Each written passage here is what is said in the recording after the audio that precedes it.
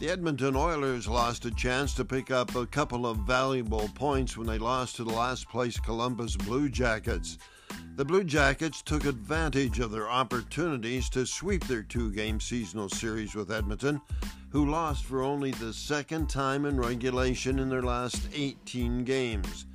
The boys looked like they weren't awake yet when the game started at 10:30 a.m. Edmonton time.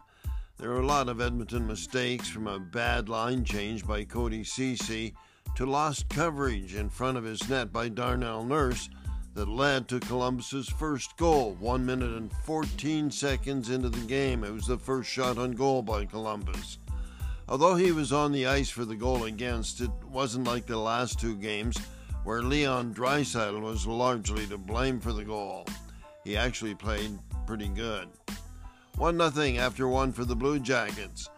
It looked like the Oilers were going to get blown out of the game the way the second period started. Columbus jumped into a 4-0 lead before Jack Campbell and his teammates woke from their slumber. Jack should have had that fourth goal, and he got pulled. Skinner came in and played well, but the Oilers, or more precisely Connor McDavid, was now awake, and Skinner mostly had to watch his captain show why he is the best and most exciting player in the NHL. Connor set up Draisaitl on a power play, and he scored a couple of spectacular goals to tie the game. He now has 48 on the season. The third period started with the Blue Jackets back on their heels as Connor and his mates poured on the pressure. But netminder Korpisalo was unbelievable, making save after save for at least a half dozen shifts in a row. The Oilers couldn't get the go-ahead goal because of him. The Jackets did manage to finally get out of their own zone, and they did get a couple of good chances.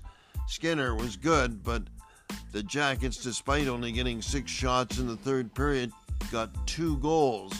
The Oilers had 25 shots but could only manage 1 goal. 6-5 the final, Columbus.